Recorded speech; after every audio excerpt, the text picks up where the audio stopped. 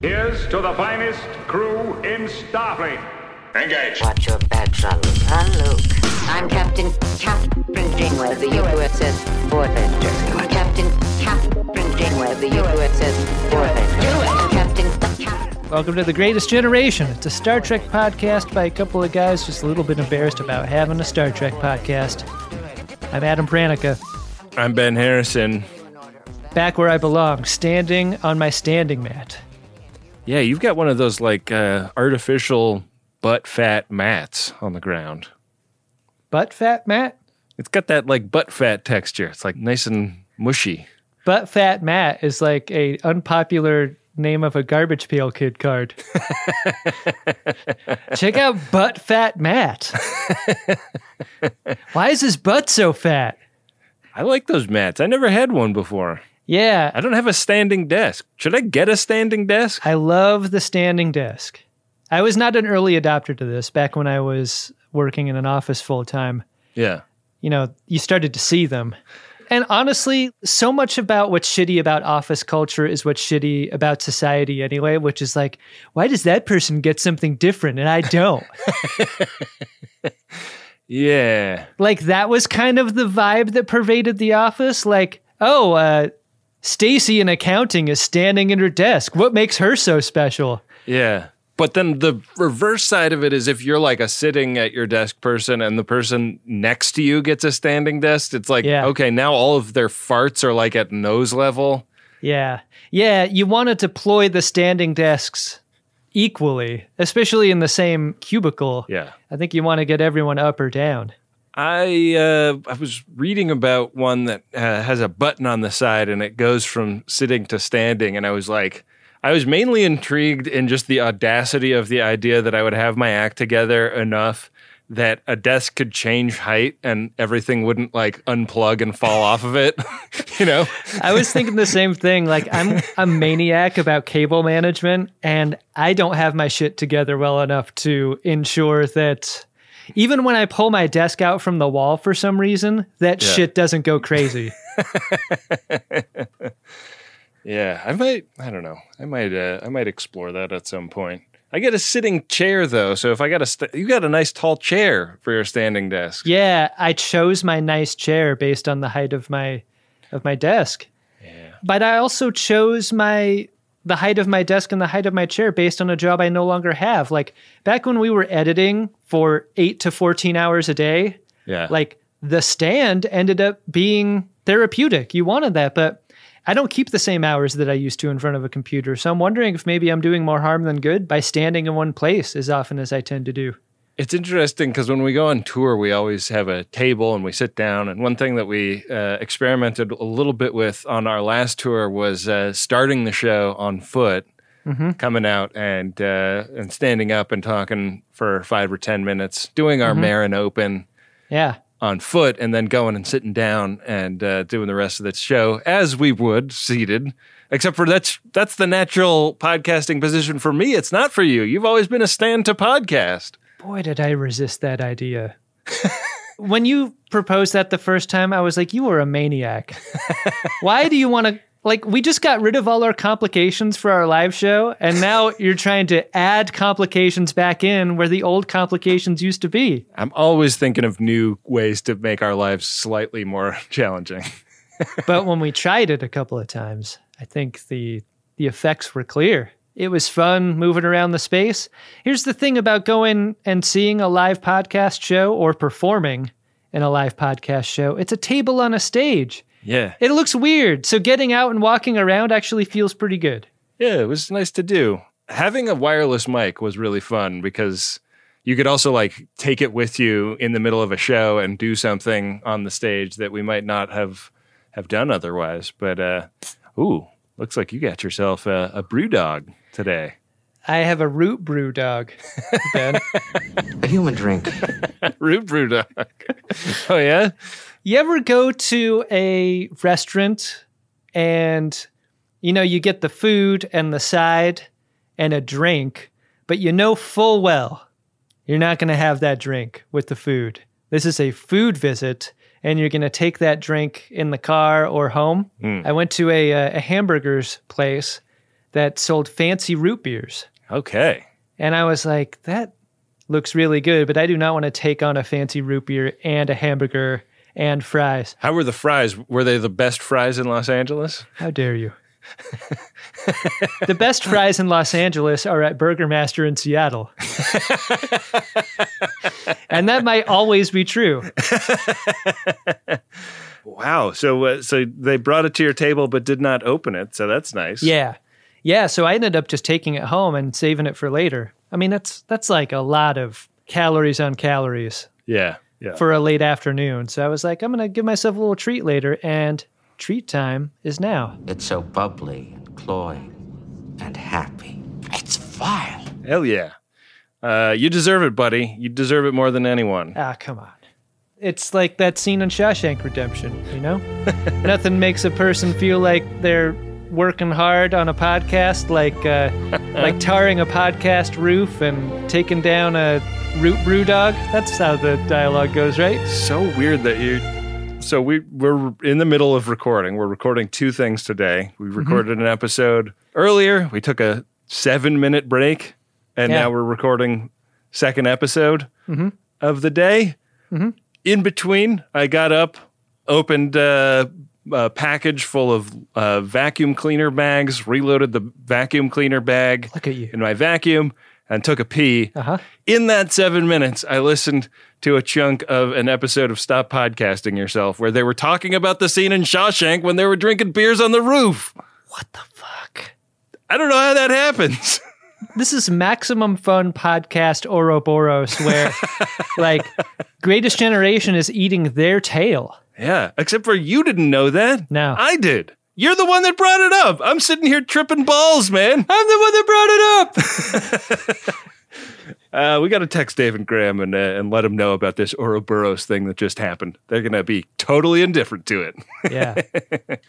Love those guys. That's a best in the biz. Fave show of mine. The only Max Fun show putting more bonus episodes into the bonus feed than we are. I know. Are them. They're kind of taking our lunch money on the bonus feed thing.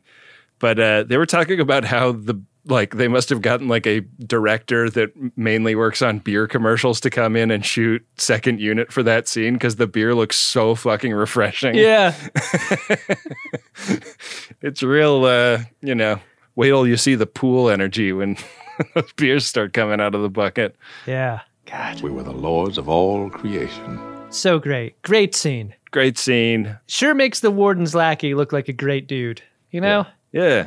Drink up while it's cold, ladies. Good job. He was great in that, and then he was great later when he enlisted as a buck private so that he could go to war against the bugs in Starship Troopers. I turned off Shawshank Redemption after the roof scene. I don't know what happens after that, but I felt good about it.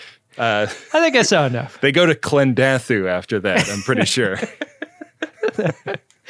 That's a pretty fun game. What is the front half of one movie that you could bolt on to the back half of a second movie using one actor and their character as the pass-through? Yeah, I like it. Well, speaking of people that are from space dressing up like Nazis, Adam, do you want to get into today's episode of Voyager? Got a bucket full of root brew dogs here. I'm ready to go, Ben. Hell yeah. It's Star Trek Voyager Season 4, Episode 19, The Killing Game, Part 2. Revert course. Unless you've got something a little bigger in your torpedo tubes, I'm not turning around. The captain and 7 of 9 have to head to the ass lab to do some work on this whole the bad guys have taken over the ship situation. This scene was so funny to me because what is that dude doing in there at the controls? Like, he's a projection of a human person. He's like he's a Nazi guy. What's he doing at that station? He's getting intel from the ass lab. He seemed like a broken non-player character in an open world video game. Right, that's like stuck in a corner. Yeah, he doesn't belong there. They're getting some intel. They're figuring out where the Banes are, like where the Nazis are, where the Allies are, where everybody is all over the ship. And they realize that they can actually potentially retake the ship if they enlist the help of simulated characters from the holodeck. There's only like 89 Banes on board. And there's holo projectors everywhere. So if they team up with holo allies, they can potentially get their ship back. Viva la France! Is the reason they don't number check the amount of troops available because there are an infinite amount of them that would just be projected as coming like wave after wave? Wow, yeah. I don't know. I wondered that because they're so specific about the number of Banes, but I was like, hey, give me the read on how many troops are on board, and no one says it. Right. How many like of the armored division that Chakotay is in charge of are there? How many SS troops? Yeah. I want to know. Yeah. Yeah. So the plan at this point is to disable all of the interfaces, and the only place you can do that is on 6-Bay. We know this. Yeah.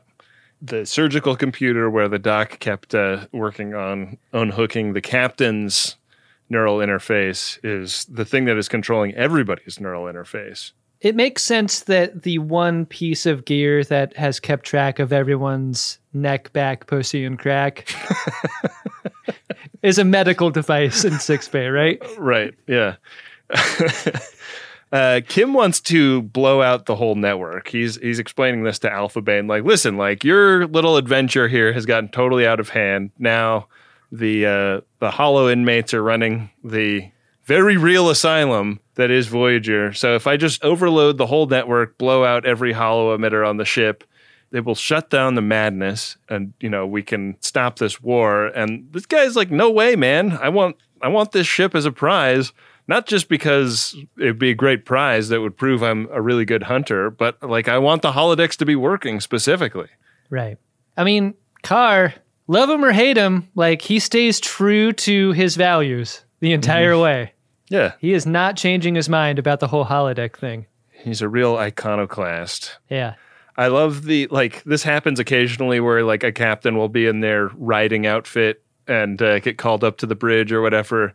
Yeah. He's in his Klingon armor, like guys in SS uniforms come like report to him and, are giving him updates on how the battle is going.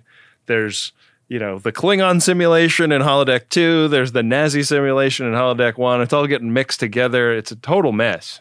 Carr gets to wear the most costumes of any character this episode, right? Because he wears Bane, he wears Klingon, he wears Nazi. Yeah. There's the part where he's in a vineyard wrestling in the mud with his brother, where he wears like brown overalls and a big hat. Famously an episode not called Brothers. As badly as we want it to be called Brothers, not what it's called. That's not what it's called, it turns out. You have to learn to live with it.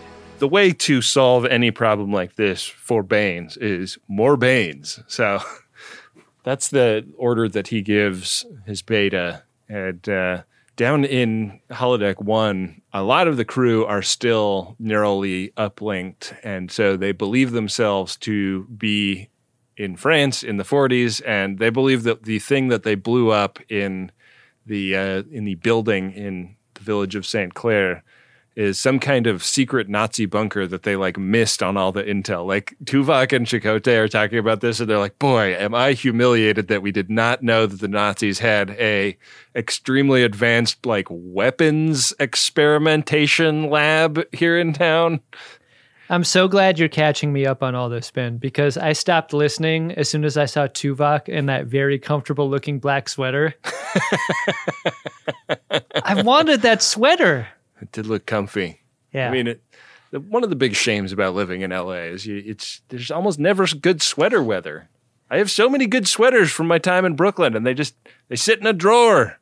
The cut of most sweaters does not do a person any favors in the V-shaped torso department. But I got to say, Tim Russ looks pretty jacked in the sweater. He's sweater buff. Yeah. That's a big amount of buff. That's what I'm saying. He can really fill up that sweater. Yeah, it's really nice. So, the Resistance and the American troops are working together. And, Brigitte, BLT, is trying to, like, argue for, like, hey, let's maybe chill out now that we've discovered that there's, like, an extremely advanced weapons lab with, like, metals we don't recognize in it. And just, like, calm down while we figure out what's going on here. And Chakotay's like, no, man, like, this is time to press the fight. We need to neutralize these Nazis. Yeah. There's a line of dialogue here that was really funny to me, which was, "This restaurant will serve as our command post." I want to use that over on our hit bonus feed podcast, Factory Seconds. Oh, that's a great idea. We should make that into a real show. It's a real show to me, damn it. So the resistance have hid caches of weapons all over the place, and these may be helpful to the Allied troops. And Brigitte is going to show Lieutenant Paris where some of these weapons stockpiles are. We gotta have Weps. He's the key. Got to. Weps are the key. And as they're discussing this, the captain shows up through a tunnel under the bar. It's a Jeffries tube that leads into the holodeck. And boy, this was fun. What is that? Some kind of an escape tunnel? That's precisely what it is. I mean, decades later, this would have been a mini fridge. Right. As it is, it's hard to figure out, like, it's got a door. Yeah, it's just like under bar storage. It's probably where they keep like extra clean glasses or something. I love the idea that things like this were hiding in plain sight on every holodeck program we've ever seen. Like, if you were to roll over a stone, like you would see an interface or something. Or if you knocked on a tree, a panel would open up and you could like go into a Jeffries tube. This is always here. Yeah. I mean, like in the past, the holodeck equivalent of hitting pause and going into the interface has been calling for the arch. Yeah. And I like that Voyager has just kind of dispensed with that. That's not something that the Voyager holodeck bothers with. That's a great call. Yeah, the arch is obsolete. Everything is arch. It's oops all arch. Yeah. They're like holding their guns. They're ready to blast the captain. She comes in with 7 of 9 and she's like, "Hey, I'm actually the leader of the resistance. Please don't kill me." And they're like, "Oh, cool. Great. Well, now that you're here, let's talk about our cool plan to fight the Nazis." And this is Janeway's turn to act like the character she was previously. Yeah. This is an interesting tension that pervades the whole thing. Everybody's shocked that she and 7 survived. They're like, "We watched that building explode. Like, how are you here?" And there's some sort of like 7 of 9 splashover suspicion. Right. Where like if they were together and 7 was suspected of being a spy and now Janeway trusts her to the extent that they're like going in secret tunnels that no one knew about before. It kind of makes Janeway's position seem a little bit dangerous. Yeah. Tuvok is like, don't like this. He racks another round. Yeah.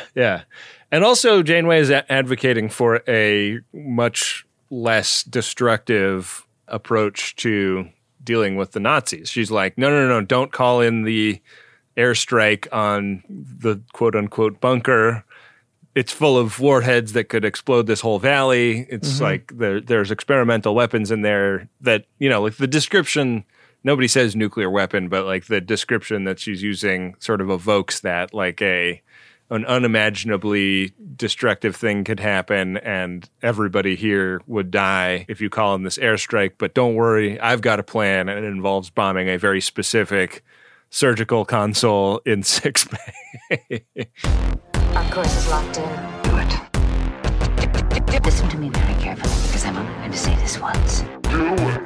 It's so funny to experience the disconnect of someone who looks like Janeway talking to someone who looks like Chakotay, having to dumb it down for him and his feeble greatest generation mind, like giving him the notes because he won't really get it. Yeah. Well, but it's Chakotay. As someone who has a feeble greatest generation mind, Adam, I really appreciated it. Yeah. But this is what's so strange about this scene is that like Chakotay has to shift gears from leading the charge to providing cover for Janeway's resistance when it was like just a scene ago, he was like, "We're leading. The resistance needs to get out of our way. Yeah. Just tell us where all your hidden weapons are." But he's down for this in a support role. I'll be right behind you. To his credit, he switches gear really quickly, and the plan is the C Company, the guys that he's in charge of, are going to clear some corridors so that the captain and 7 can get to 6-Bay. And they just need to talk about corridors on the ship in terms that a 40s army man will conceive of as Nazi bunker. Right. And they've got enough holographic explosives to do the job, but Seven has the idea of also modifying some of these grenades with Borg technology. This was so frustrating because so much of the episode is spent watching Seven tinker with weapons, and I'm like, oh, this is going to be great. Once she gets these weapons going and shooting Borg plasma at people, we're going to see some serious shit. Cut to the end, we never see that. It's a huge bummer. Yeah, she's tinkering with the grenades in this scene, and Tuvok comes up to the captain and is like, hey, so is she working with the Germans? And I like this a lot because the captain has no memory of any previous conversation about this. Yeah. So she still has to play along, and she's like, no, we can trust her. And Tuvok is like, what are you talking about? Like, you were getting ready to kill her. Yeah. Yeah, they get the scene interrupted, though, by the war reaching their doorstep, and everyone has to kind of bail out through that door behind the bar. Yeah. In Six Bay, some Banes show up with a Bane that has minor injuries, and the doctor's like, okay, well, I'll get to that once I'm done fixing this guy right here that's bleeding out. A burn is not a minor injury, Ben. That guy was in great pain. He was burned. The other guy's losing blood, Adam. Why are you advocating for the Bane? I'm not. I mean, the Bane's advocate is this nurse who's like, hey, new policy, Bane's to the front of the line, no matter what. And he shuts off the doctor. He doesn't he doesn't want this lip at all. Yeah. I mean, this is going to piss off Alpha Bane, right? Because Alpha Bane is like advocating for, patch these guys up and throw them back into the simulation every single time. And Nurse Bane is like, from now on, leave the wounded prey where they fall. What he's doing is in direct contravention of his orders. Are orders orders or are orders not orders? Orders are orders. Yeah, that's what I thought. That's what I think. But he was only following orders? Or he's not following orders? Maybe he's good. He was only sent to take pictures. Ben, there's something missing from this scene that I know there's no time for, but you're made to feel great anxiety through the entire episode because of the stakes. But pain is being talked about so often without seeing pain. Right. Like if we whipped over to Ashmore and we saw half of his face had been charred, that's an effective way to feel something else. Like it's not just the anxiety of the stakes, but it's also the pain you're meant to endure in a wartime type of context.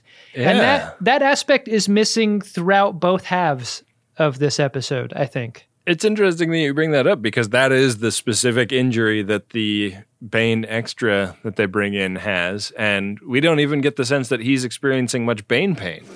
Right. And if he got hit on the head, you don't even really know whether that would count as Bane brain pain. I mean, especially if that was a character that walked through a plate glass window, because then that's pain, Bane, brain. Whoever edits that will have to just put those words in an order that makes more sense than the order you said them in. What should it be? Pain, brain, Bane. Pain, brain, Bane, pain. Pain, brain, Bane, pain. Yeah. If that got delivered onto a high floor of a building, it would be pain, brain, Bane, pain, crane.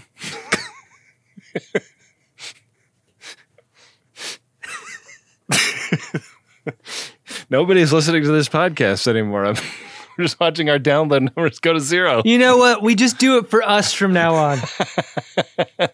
The last episode, we had a little cameo from somebody named Neelix, the Talaxian. Yeah. And we get to see a lot more of him in this one. He's out camping. He's doing some camping with some other Klingons. They're getting turnt. The thing about camping with Klingons is you can't expect to not just sleep straight up in the dirt. There are no comforts to a Klingon campsite. Oh, yeah. Come on. An inflatable mattress is for pataks. You're lucky if you're not sleeping in the fire. These guys are really getting hammered, man. They are going at it. Yeah. Canelix is getting absolutely smushed on the blood wine, and they're all getting drunk enough to just fight with each other, and they're supposed to be friends. This is the eve of battle. I would definitely at least have a broad on the eve of battle. I wouldn't want to go into battle with a hangover. Yeah.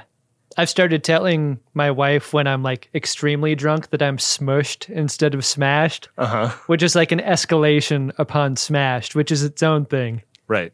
Drunk, smashed, smushed is the scale. And she loves that. Oh, yeah. It's like the color-coded terror alert when we were going through the early 2000s. Like, nobody's quite sure what any of it means, but it seems to be important to someone in the government. We're kind of in orange a lot for some reason. Yeah, it seems like we kind of oscillate between smashed and smushed, and we'd like to know, like, how freaked out we should be about those two things. Back on Voyager, Kim is making his way through a corridor when he encounters a Nazi, but he gets saved by Paris. He did not see that coming. But it's not Paris. I mean, it's Paris who believes himself to be an American soldier. You speak English? Yeah, I speak English. Here's something I didn't imagine saying on our show or in public or ever. I love the implied racism of this scene. Yeah, I sort of wondered how deep into that it would go because they're suspicious of Kim because he presents himself as an American who is out of uniform, which, does not compute. Right. But also there is the, internment of Japanese Americans that, you could imagine the character that Tom Paris inhabits believing to be a good thing and that should apply to Kim. I sort of wondered if this episode was going to entirely pull its punch about World War II and the Nazis because it doesn't get all the way there in this scene, but it go pretty deep later. So yeah, it was interesting moment. Could you have passed the Betty Grable test?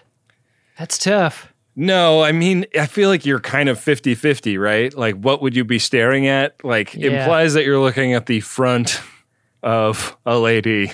Yeah, so you can remove butt, plausibly. Yeah. Unless she's got a great big butt that you can see from the front. Yeah, unless she keeps it juicy and eats that lunch. Uh-huh. But I don't think that guys in the 40s were really talking that way. No, I don't think so either. Yeah, so he passes the Betty Grable test and gets to not get taken prisoner or something. The Betty Grable test is not anything like the Bechdel test, right? No, I think a lot of people consider it to be kind of the opposite of the Bechdel test. I know you don't want to do it. Do it. Coffee black. Make it yourself. I'm trying to help you see this as an opportunity to grow. Make it yourself.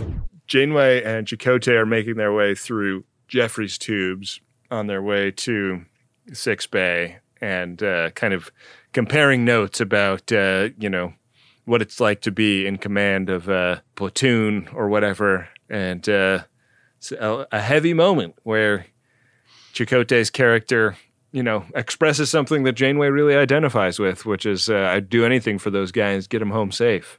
It's got to be a trip to hear Chakotay talk like this while not being Chakotay, as if there's some of him in there somewhere. Yeah, and that was another thing from the last episode that I wondered if would get explored more. Are these neural interfaces not 100% effective? Are they starting to fail as the simulations go on longer and longer or something?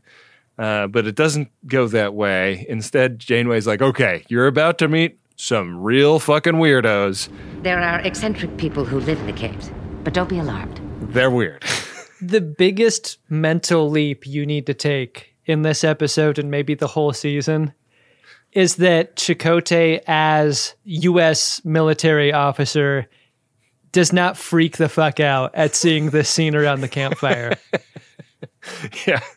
They come upon Neelix and his drunk Klingon buddies who are initially extremely suspicious that, somebody penetrated their perimeter and, are talking shit like they know what the Klingon battle is, but they're shouting out houses that don't even exist.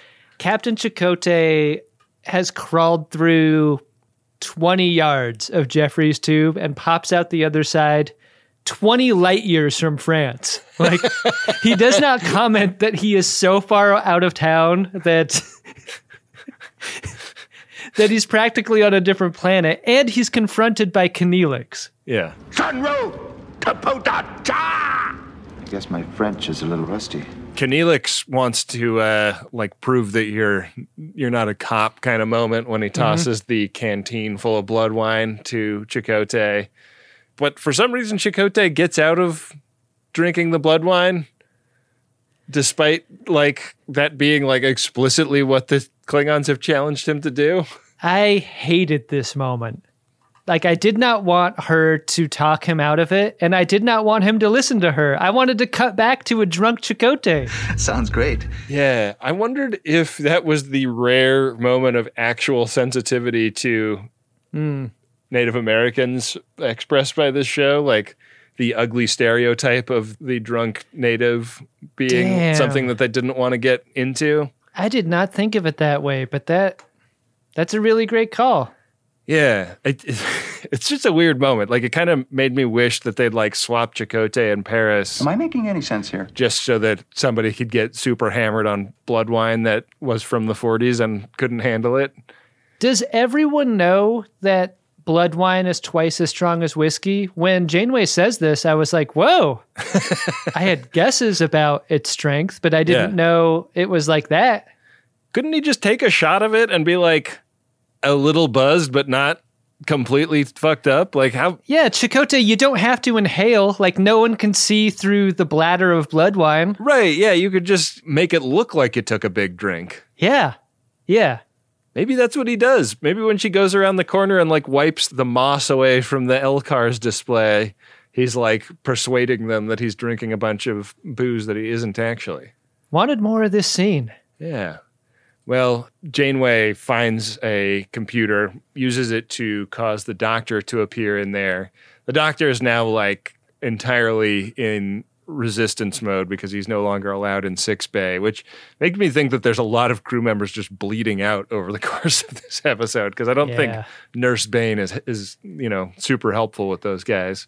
Yeah. They're talking about, okay, we need to blow up the surgical console, and we've got all these bombs, and we're going to climb through Jeffrey's tubes under the surgical console and set these bombs. I love the obstacle of, I thought we could just blow up the console without needing to access it, but the idea of it being shielded, requiring someone to go into 6-Bay, I thought was a great alt. A great heightening of the tension, because that plan that they came up with at the beginning is not something that is just getting sorted over the course of the episode. It's new hurdles are thrown in their way at every turn in this episode. And that's a quality to war movie math, too. Right. Often the mission as accomplished ends up being very different from what is sketched out in that initial scene, Yeah. So they've made friends with these Klingons and have persuaded the Klingons that there's an even cooler battle that they could get involved with if they come with them.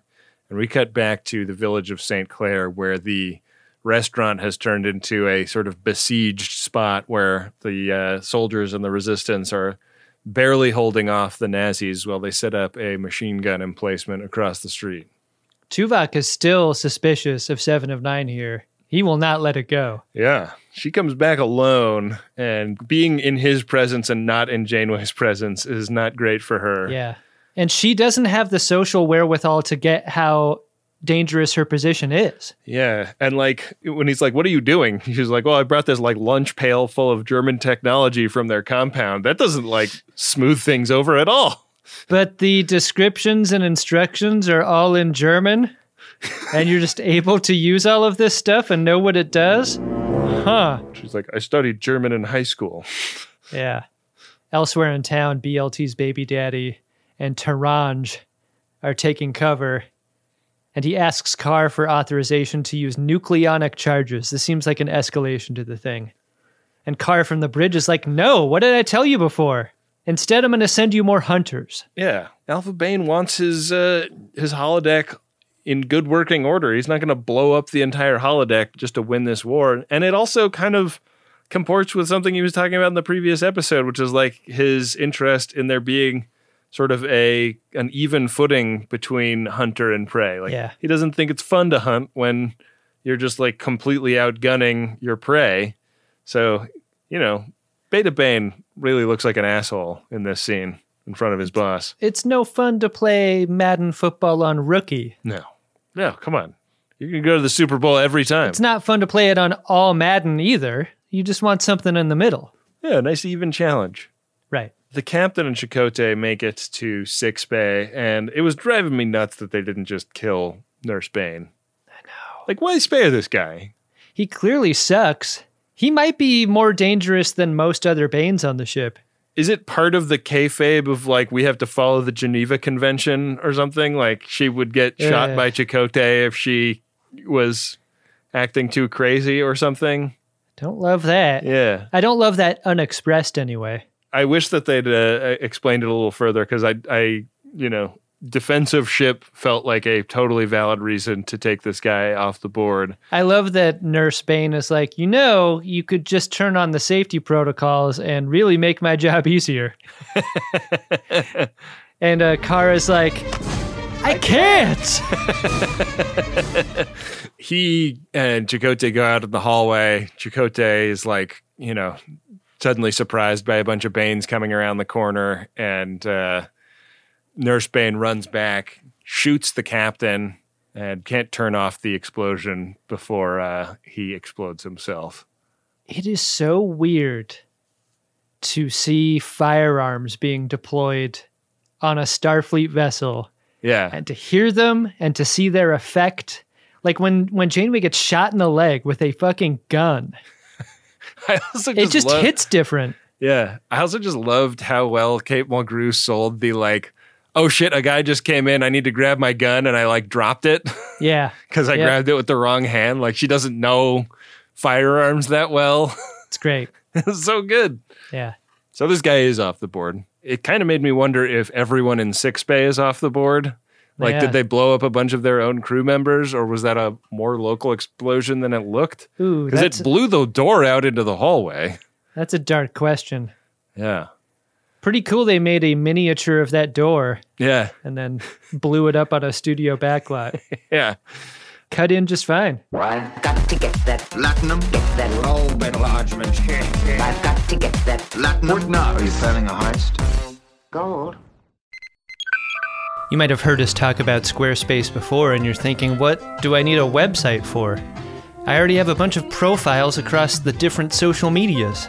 But isn't it time you had a place online that wasn't owned by a social media company? How about you take control of your online identity with a website of your own? For that, there's Squarespace.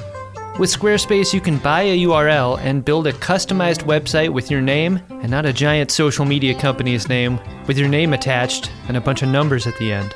With Squarespace, you can have a place on the internet personalized to your aesthetic that lets you tell people about who you are instead of an algorithm. And the best part is, you don't have to be an experienced designer or a web page creator to make something great, because Squarespace is always there for you with their award-winning 24/7 customer support. Don't settle for being another company's product. Be your own product with a website that's all you with Squarespace. Go to squarespace.com for a free trial, and when you're ready to launch, use the offer code SCARVES to save 10% off your first purchase of a website or domain. That's squarespace.com. The code is SCARVES.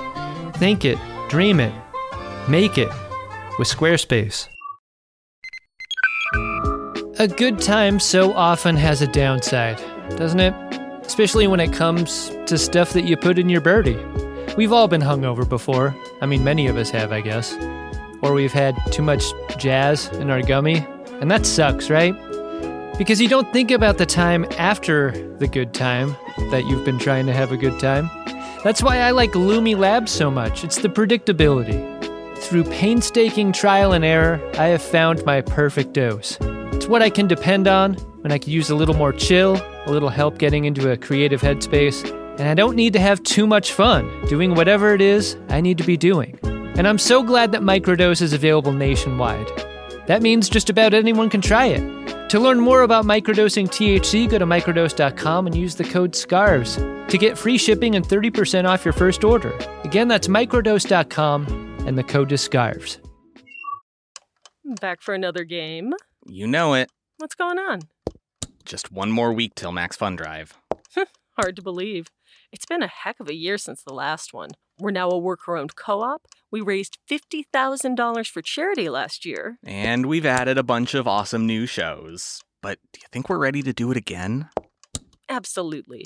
Lovely new gifts are lined up. The episodes will be amazing. And wait till everyone hears the bonus content. Yeah, plus they know to go to MaximumFun.org/newsletter, so they're getting all the news. Oh, like that meetup day is on Thursday, March 21st. Then what's bothering you? Me? Oh, nothing. We're all set for Max Fun Drive to start on Monday, March 18th. I just didn't want you to see this coming. Check. What? Hang on. Most of the plants humans eat are technically grass. Most of the asphalt we drive on is almost a liquid. The formula of WD-40 is San Diego's greatest secret. Zippers were invented by a Swedish immigrant love story. On the podcast Secretly Incredibly Fascinating, we explore this type of amazing stuff. Stuff about ordinary topics like cabbage and batteries and socks. Topics you'd never expect to be the title of the podcast. Secretly Incredibly Fascinating. Find us by searching for the word secretly in your podcast app. And at MaximumFun.org.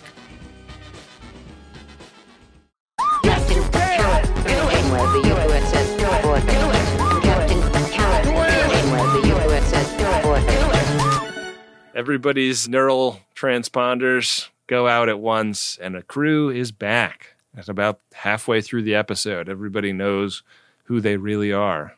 Yeah. At that exact moment, Taranj enters the fray with backup. Yeah. Some of the Nazis and some of the other Banes come in and take Tuvok, BLT-7, and Paris hostage. And hostage is very much how they are described for the rest of the episode. The Nazis, famous for their treatment of hostages. Just following the Geneva Conventions to the letter. This is a scene that is notable mostly for BLT's condition, the condition of her pregnancy, because... This is amazing to me. Because the holographic projection has projected pregnancy inside her body. Yeah, so that means in the other one, when the captain was the Klingon, it was projecting pigment onto her skin. Yeah. It was projecting loaf onto her forehead. Yeah. It's projecting a baby that she can feel kicking. I mean, at what point is it not a simulation and more like an actual recreation of a way of being? This is like technology that Nathan Fielder could be using on the rehearsal. Oh, yeah. I mean, this is like technology that like a high school health class could use to way greater effect than trying to carry around a sack of flour for a week. Yeah, that sack of flour is not wet enough. So Beta Bane guy is like, all right, I'm getting ready to kill all the prey now that your little thing has failed and all of the neurotransmitters are down. And Alpha Bane is like, no. I need them. They're hostages, and they're all the leverage we have to get these other guys to fix the ship up and turn this thing into the hologram hunting preserve that I want to turn it into. So, seal up that door and keep those hostages safe. And boy, Beta Bane just like rolling his eyes. Yeah, this sucks. This sucks for him. Does not like. I will say this for the Hirogen, Adam. They are convincing the Nazis not to kill people in this episode. Maybe if we had a few more Hirogen around World War II, things would have ended up differently. Yeah. There is a pretty wild scene where Paris is like describing what Nazis are to 7 of 9 and compares them to the Borgs and says, no offense. And she's like, no, none taken. Don't mind being compared to a Nazi at all. Yikes, 7 of 9. Yeah, when you don't mind being compared to Nazis, I think that's when you've lost the moral high ground. Back on Holodeck 2, we're told fairly early on, 2 Holodeck programs are going. The Klingon 1 and 2, the World War II 1 and 1. Yeah. And that's what's so confusing, right? Put World War II in holodeck 2. Whoa. Put the Klingon one in holodeck 1. That's what they should have done, because it's a Klingon one. So it shouldn't be in 2, it should be 1. Right. So Kenealix is in there feeling a little more like Neelix. Dr. Trouble. Now what? Yeah. And he warns the doc that you are not going to want to experience these Klingons waking up hungover. What are we going to do? Yeah, because they want to be led, and Kenealix is the person that they imagine will lead them.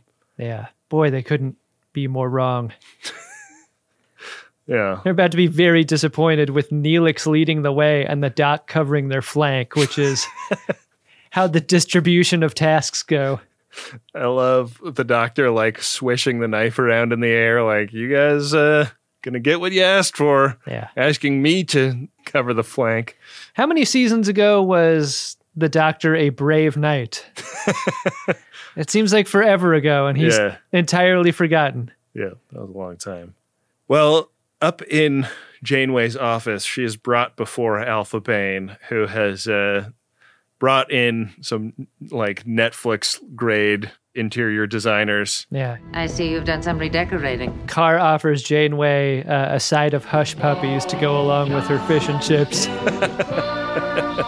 We give you lots of reasons to love us. It's been herogenized. And he's like, I've got this great plan going. You're a very dumb prey. I've fought way better than you, and I don't want to explain it to you. But I have this grand vision for the Herogen, and I need your ship to do it. So I just like you. What you need to understand is that I will kill everyone that I don't need to make this vision happen. I have all the hostages I'm going to need. And she's like, good luck, you fucking prick. We'll destroy this ship before we surrender it. What's great about Janeway is that she's always willing to hit the button and blow up the ship. She's like, that's cool, you have this insane plan, but I would rather die myself and blow up the ship, and so would everyone on the crew, than let you go through with this.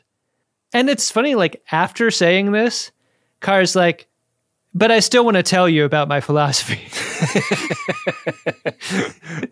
I really want you to know. I mean, she persuades him that he underestimates her, and to his credit, he like reevaluates and explains his philosophy, and she's like, you could have just asked, man. Like, we could just trade technologies. Yeah. Like, I admire what you're trying to do. For sure. Hunt holograms and not people. The Banes are the Binars.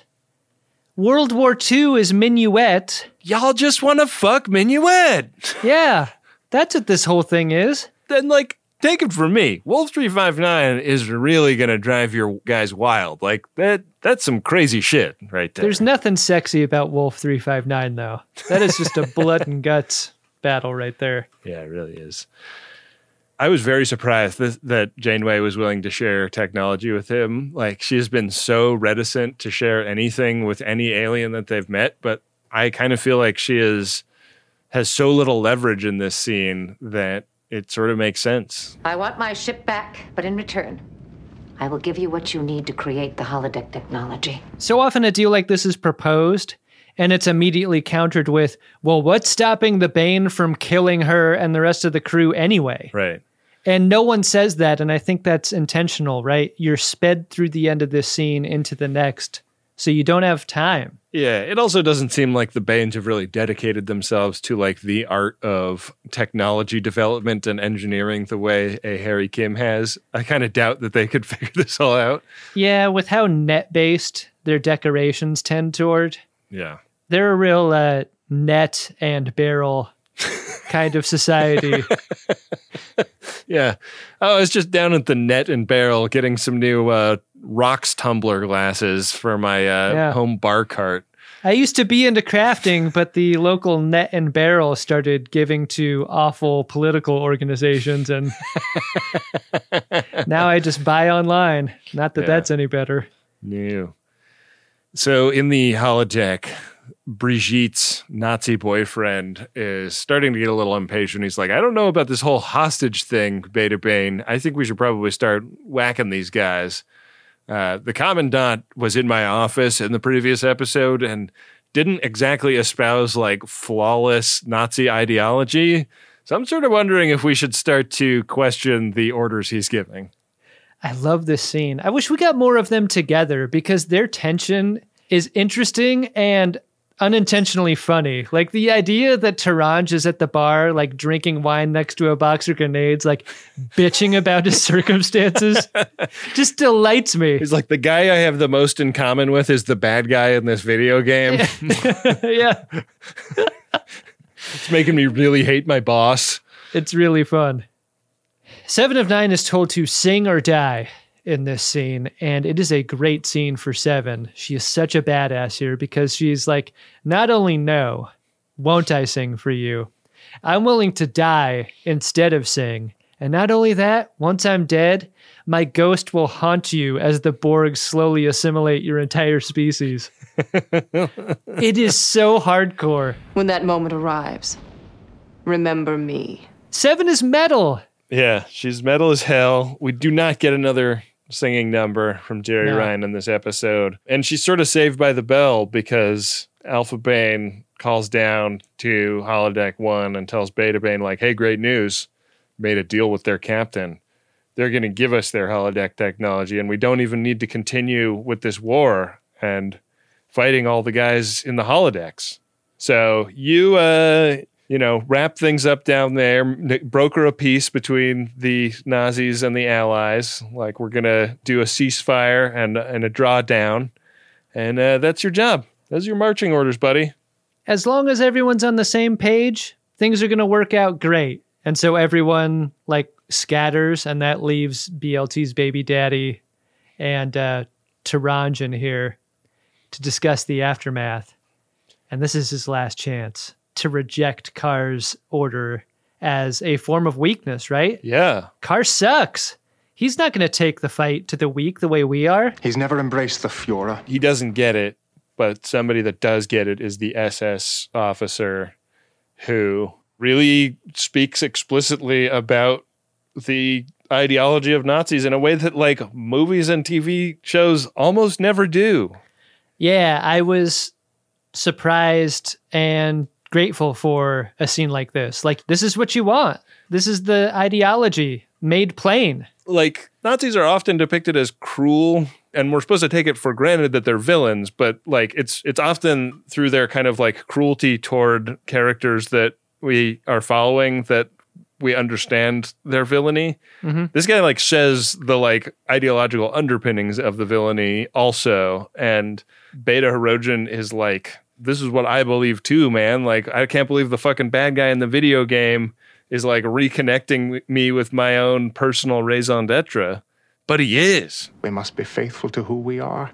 Do you find it unlikely that anyone from the 1940s could convince anyone from the 2300s of anything?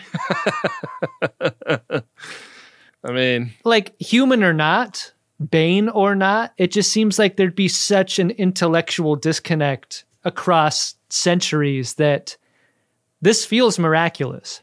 But the thing is, like, Taranj was already ready to be tipped over. Like, Taranj wanted this the whole time. He's looking for an excuse. Yeah. And he's like, you merely adopted a cruel and primitive ideology. I was born here. Objection noted. We'll do this without you. Do it. Do it. Objection noted. We'll do this without you. Do it. Do it. Do it. So everybody's like wrapping up outside. All the soldiers are kind of walking around. They've really dropped their guards. Everyone's drinking root brew dogs together. If you drink enough of it, you begin to like it. It's insidious. And it seems like it's going great. The Americans are walking around the town like they own the place and not worried about getting shot at. Loosen up, baby doll. The war's almost over. And then suddenly they're getting shot at. Yeah. But we don't get to stay in this scene. We're reminded that Kenelix is still a thing. Where he rallies his drunken warriors and enlists them in whatever the cause is. Yeah. At the EMH's urging, Kenelix gets a bunch of Klingon warriors ready to run into 1940s Europe and batleth Nazis, which... Don't you wish maybe we didn't get this scene at all? Because this is such a transparent foreshadowing. Like, hey, don't forget about Kenealix and these guys. Right.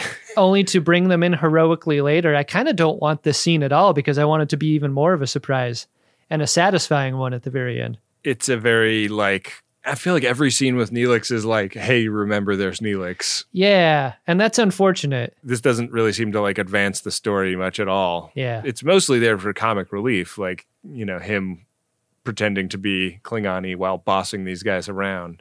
Right. Down in the engineering section, Janeway is working with Alpha Bane about how to shut down all the simulations, and it's pretty complicated given how many holo projectors are installed throughout the ship. But we're back to the thing that Kim was suggesting right at the beginning, which is overload the network and we'll dissipate all the holograms. And they're talking this through when Beta Bane barges in with a rifle and shoots Alpha Bane in the heart, or where I presume he keeps his heart. Twice. Yeah. Pretty rugged scene. Double tap to the chest. I didn't believe he was going to die until he was dead. I was surprised by this. I was too.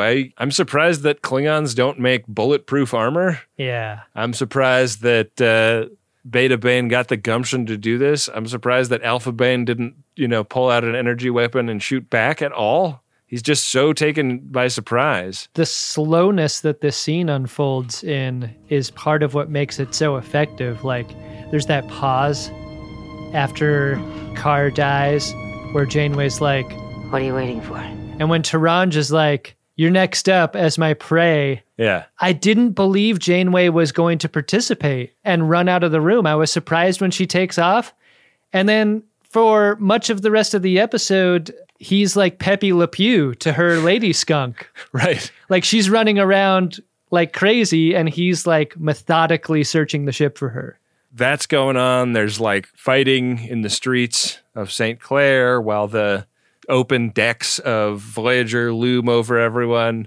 Seven is working on her super grenade that's designed to stop the holo projections from working, which sort of feels like the same thing as what Kim is working on, but just on a like much smaller scale. Mm-hmm. Kim is up on the bridge working on that while, Captain Janeway is like crawling through Jeffrey's tubes trying to get away from Beta Bane. And it's like a 8-minute countdown or something. Like it's going to take a super long time for the plan to go into effect. Why is it 8 minutes? I don't know. I never understand the utility of that. Yeah. What's the worst that could happen if it goes off too soon? I don't know.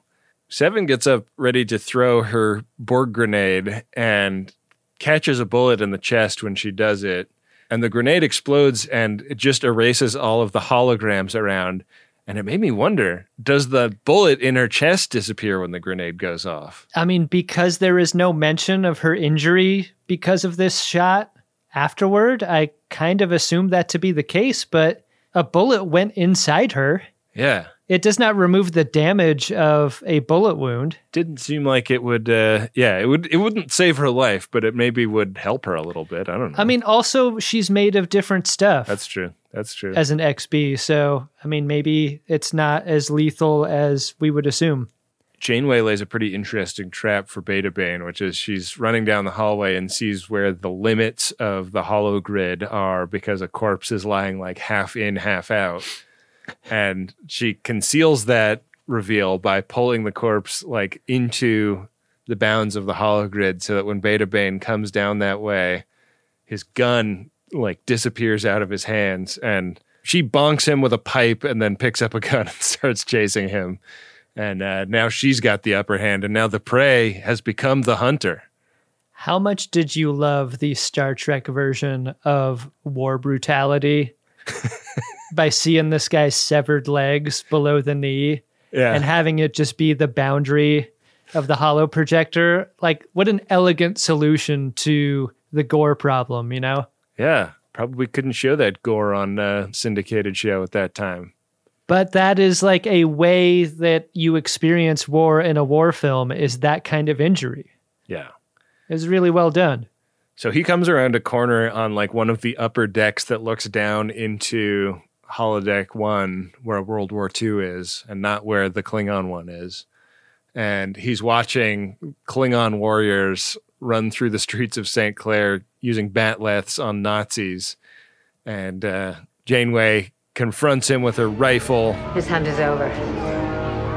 Tell your hunters to stand down. I'll use this if you force me to.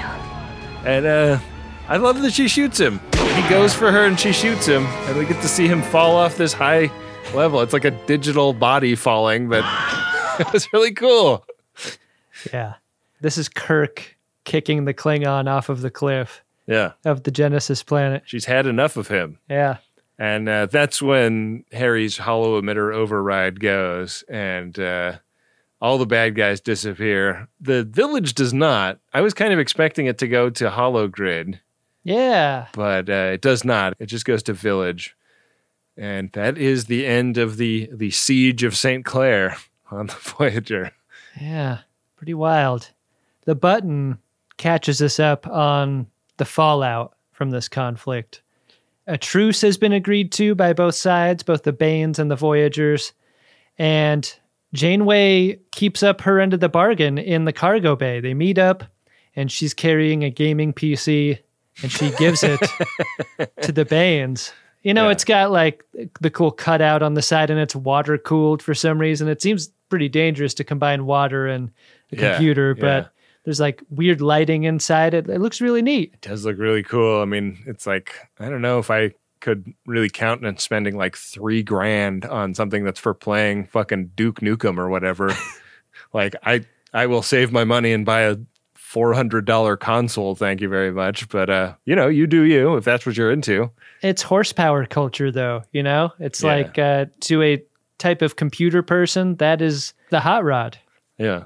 And then they start calling themselves Master Race, and you're like, PC Master Race makes me very uncomfortable. And they're like, no, it's just about being into computers. And then you find out that a lot of them are actually like alt-right freaks on the internet, and you're like, oh, interesting. Not all computer nerds, Ben. Did you like this episode, Adam? I'm really easy to get along with most of the time. But I don't like bullying, I don't like threats, and I don't like you. Yeah, I like the episode, and I think due in large part to this final scene. It doesn't seem like this is going to work. Yeah. But Janeway as diplomat is supreme. There's coffee in that holodeck technology on your own vessels. She's honoring the deal that she had with Alpha Bane, and like none of these guys knew about that deal. They're like, what is this thing that you're giving us? But it's almost like by showing deference and respect to the predecessor, she earns their respect or trust as it pertains to this deal. Yeah, totally. And they seem fine enough with accepting the gaming PC and fucking off, even though it seems like as soon as they got back on their ships, they could just destroy Voyager. Yeah. It seems pretty crippled. Yeah, it doesn't seem like their ships are particularly great, though, right? Yeah, maybe not. I mean, equal to Voyager, I guess, but they're outnumbered. I mean, they took over Voyager. Yeah. But, yeah. I watched the two halves of the Killing Game back to back, and I was surprised to learn that this was an instance where the episodes actual played back to back on TV when they came out. Oh, interesting. This was a same night Voyager special event. Wow. And I'm glad I got to consume it in that same way. I wonder if it hits differently if you watch it one week and then watch part two the next. But as one total package, I found it very satisfying. There were some logical things that fell apart in part two, like the holes seemed more apparent in what was happening in part two than part one. What seemed more apparent? The holes. Oh, okay. I wasn't sure what you were talking about for a second there. But the pace of story was so brisk that like you're just on to the next so quickly in a really effective way. It was, I mean, as a concept and as an execution, I thought it was great. It's one of my favorite two-parters in Star Trek. I think it's right up there with Year of Hell to me. It's interesting to learn that it played on one night, because one thing we talked about with Best of Both Worlds is that when they like edited that together as one 90-minute thing and released it in movie theaters for like a special one night only, like the main thing about Best of Both Worlds is a scene that is broken by editing it together. Yeah. I think this plays way better in, as one 90-minute thing. I almost wish we'd reviewed it that way. Yeah. But, then we would probably make our advertisers mad. I don't know. Yeah, we can't do that. We can't screw up our production runway either. Yeah. We need every episode on the week that it's supposed to be out. Yeah, indeed. But I thought this was really terrific. And I think I like it more than Year of Hell. I feel like The Killing Game deserves a higher place in the pantheon than Year of Hell, which I thought kind of fumbled the end in a way that this didn't. I hope this isn't the end of the Banes either. I would like to keep encountering them throughout the series up until the very end. I think they are a fascinating species. And part of my fascination with them is that they are so different, one kind of Banes to another. Well, you never know what you're going to get with them. We'll see what we can do, Adam.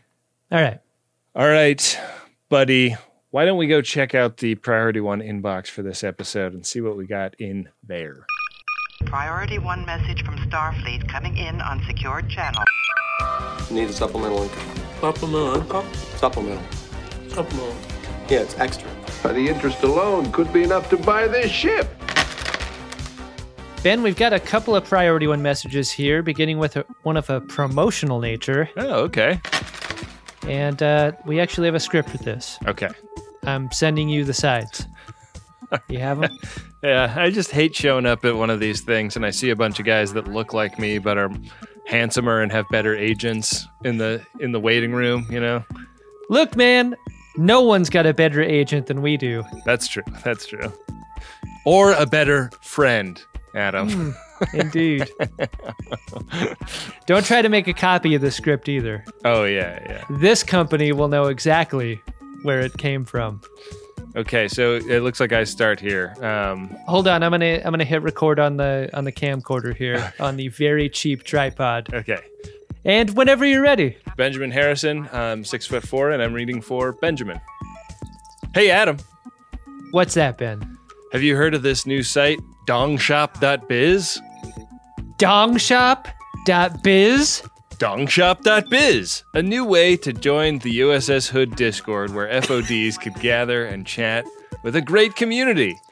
They've got watch parties, games, and you can earn XP and badges by hanging out and participating. Provided by the strange AI-powered megalomaniacal bot, Agamus, who you can even chat with. Sounds great. Dongshop.biz. So visit dongshop.biz to join the Discord. I can't believe that was available. I can't either. I'm shocked. There is a very sad purveyor of dildos right now, ready to go to market. Yeah. Using a substandard URL now because this one's taken. Do you think that I'm going to get the part even though I sort of fumbled my pronunciation of megalomaniacal? Why don't you give me another read and just, get weird with it? Just do one for me? No bad decisions. Okay.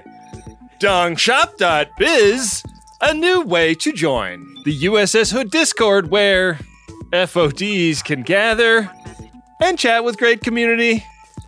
They've got watch parties, games, and you can earn XP and badges by hanging out and participating, provided by the strange AI-powered megalomaniacal bot, Agamus, who you can even chat with. Hey, that was great. Brian, we'll call you back, okay? Brad, is it? Adam, our second P1 is from Rich, and it's to Erica, and it goes like this. Erica, it's been 11 years since we watched Cause and Effect together on our third date. Now, hundreds of shuttlecraft and girders later, you are still the entrepreneur to my Previa. Whoa. The BLT to my B-Dunks. The Beverly to my Doc Hollow day. When I think about the next 11 years, I can only say, sounds great. P.S. Ankylosaur. And we got that on the requested date. I love that we've got 2 sounds greats in a row. And I think it's a testament to Robert Beltran that I feel like he is unimpressionable. Yeah. I can't do sounds great as good as he does, and I can't get even close. No. It's an uncrackable impression code, I would say. A lot of imagery of things going into other things there from Rich. Yeah. That's big fun. And congratulations on your 11 years together with Erica. Yeah. Sounds like a fun relation. Ben, our final priority one message is from Phil from the past. And it is to Ben and Adam. That message goes like this. Hey guys, I'm sending myself a P1 from the past. I'm way back on season 7 of Deep Space Nine and churning my way through the end of the series before I jump on the VOY train. I'll probably send another P1 when I get to the TGG episode where this P1 airs. Hopefully my pace picks up. By the way, congrats on the time off for Adam and the new baby for Ben and family. I love the order of that, Phil. Great order of congrats there. First congratulating me for my time off, and then to Ben for making a person with his wife. Yeah. How did Phil even know about that if he's so deep in the stacks? That's a great question. I don't know. Someone tipped Phil off. Yeah, I guess so.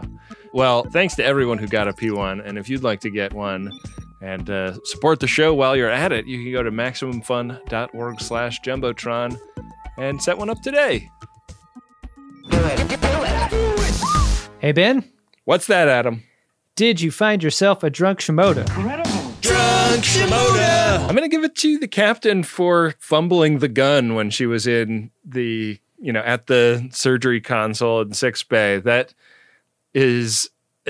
we talk about act drunk, and that's like a thing that is hard to nail. I think fumble is a really hard thing to nail, like making it look like you dropped something unintentionally and really selling that is a weirdly tricky acting challenge. And it's like a moment where she's also getting, grazed with a bullet. So it's a tough moment for her, but it's such a funny, like, my gun, just conceptually. Yeah. And the extent to which she nails it in execution is just great. So I think that's my drunk Shimoda moment for the episode. How about you?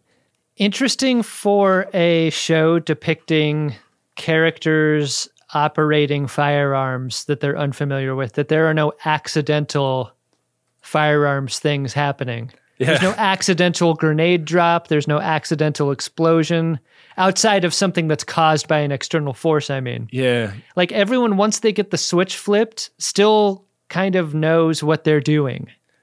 When your gun is a key fob that's in your pocket, I bet you have to have just incredibly good trigger discipline. Yeah. Like it's just like a button that you could like accidentally set a pack of matches on and vaporize someone across the room. When the stakes are that high. Yeah, that's a great call. Ben, my drunk Shimoda is going to go to Neelix, and mostly just for his usage. I feel like Neelix should be in this episode more. Yeah. He's given the hero turn. He and the Klingons come to save the day at the very end. But there's something that feels unsatisfying about that moment because he's so tacked on in every other moment. Yeah. It almost feels just like what if Nazis fought Klingons, nerd speculation, like a Batman versus Superman moment. I mean, I love seeing a Nazi killed by a batleth. That's fun. I do really like that too. But it was very jackable. But there was a limit to the good feeling, Right. Like, I feel like, I can't believe I'm saying this. I wanted more Neelix throughout this 2-parter. Yeah, I think that's apt. I mean, it was a shame to have him just get used as punchline. Yeah. In the World War II prison camp movies, like the guy that can get anything is such an interesting guy. And that's kind of the utility of the Neelix character. And it would have been very interesting to see him put some of those skills to use in a World War II context. It's true. Yeah. Why don't we head over to gach.biz/game, Adam? I'm going to tell you about Season 4, Episode 20, buddy. It's an episode called Vis-a-Vis. An alien test pilot who has the capability of switching bodies manages to take Tom's place aboard the Voyager in order to escape the lure. He's on the run from the lure. I got a great big birdie switch. I switched from birdie to birdie. Is this a Freaky Furdy? Yeah, I guess it is. With the birdies? Or the birdies. Ben, our runabout is on square 40 at the Game of Buttholes. The Will of the Caretaker. Oh, that's where we left it. A couple squares ahead is the Brone Zone square. I wonder if we're going to hit it. Oh, I glimpsed that. You're required to learn as you play. Roll. Do you glimpse the fullness of the Brone Zone square? Let's find out. I glimpsed that Coco No-No that we could also hit. Ben, I have landed us on the Brone Zone square. I take it you're in charge here. Team leader Brone, 4th VOY defense contingent. I gotta get a pump. That's it, get it. That is where we must communicate using glorified VOY tellings during the fullness of the episode. Fuck. People are going to hate that. Also, like 85 to 90% chance that we forget to do it because we are going to be... This is the last thing we were recording before paternity leave for me. Yeah. And a long break for Adam. So, hey, if we don't remember to do that next week, forgive us, but maybe Wendy will remind us. Yeah. I like her chances of remembering more than ours. True. Well, if you want to glimpse that in its fullness, check back here next week. In the meantime, we got to thank Wendy Pretty for doing all of this great work to keep the show up and running while we have been away. We got episodes out for the people for a long time without you or I being there to lay them down, and that is largely due to Wendy's hard work and some special guest editors we're bringing in, and also something that is only possible because of the generous support of the Friends of DeSoto. We are very lucky to have a job as silly as this that also can accommodate a break like this. So for everyone who has gone to MaximumFun.org/join and set up a membership, thank you so much. I mean, it's the fullness of the Uxbridge Shimoda org that makes the whole thing possible. True. Save that kind of talk for next week, though. I mean, we all worked extremely hard to make this happen, and I think it is because we all care about you having this time. And we are all really excited about this new chapter in your life. And I'm so happy for you and your wife. I know you both are going to be great parents. That is going to be an incredibly fortunate kid. I wish more people had parents like I know you and your wife to be. And I'm just really happy for you guys. Thanks, bud. I'm just filled with gratitude right now for you and for Wendy and for all of the folks that support what we do in ways big and small. Grateful for Bill Tilley for running the social medias at Greatest Trek on Instagram and Twitter. Grateful for Nick Ditmore, who made our artwork. Grateful for Adam Ragusa, the Goose, who made our original theme music. Dark Materia, who gave us access to the Picard song all those years ago.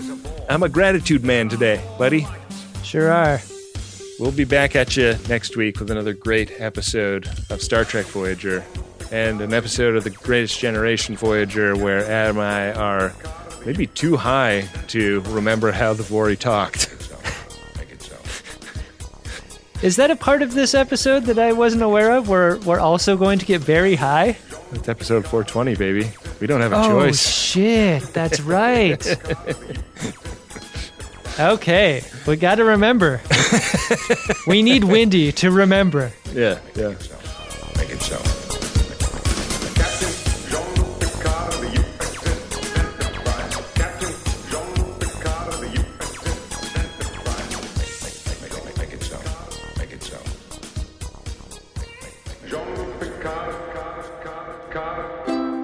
MaximumFun.org. Comedy and culture. Artist owned. Audience supported.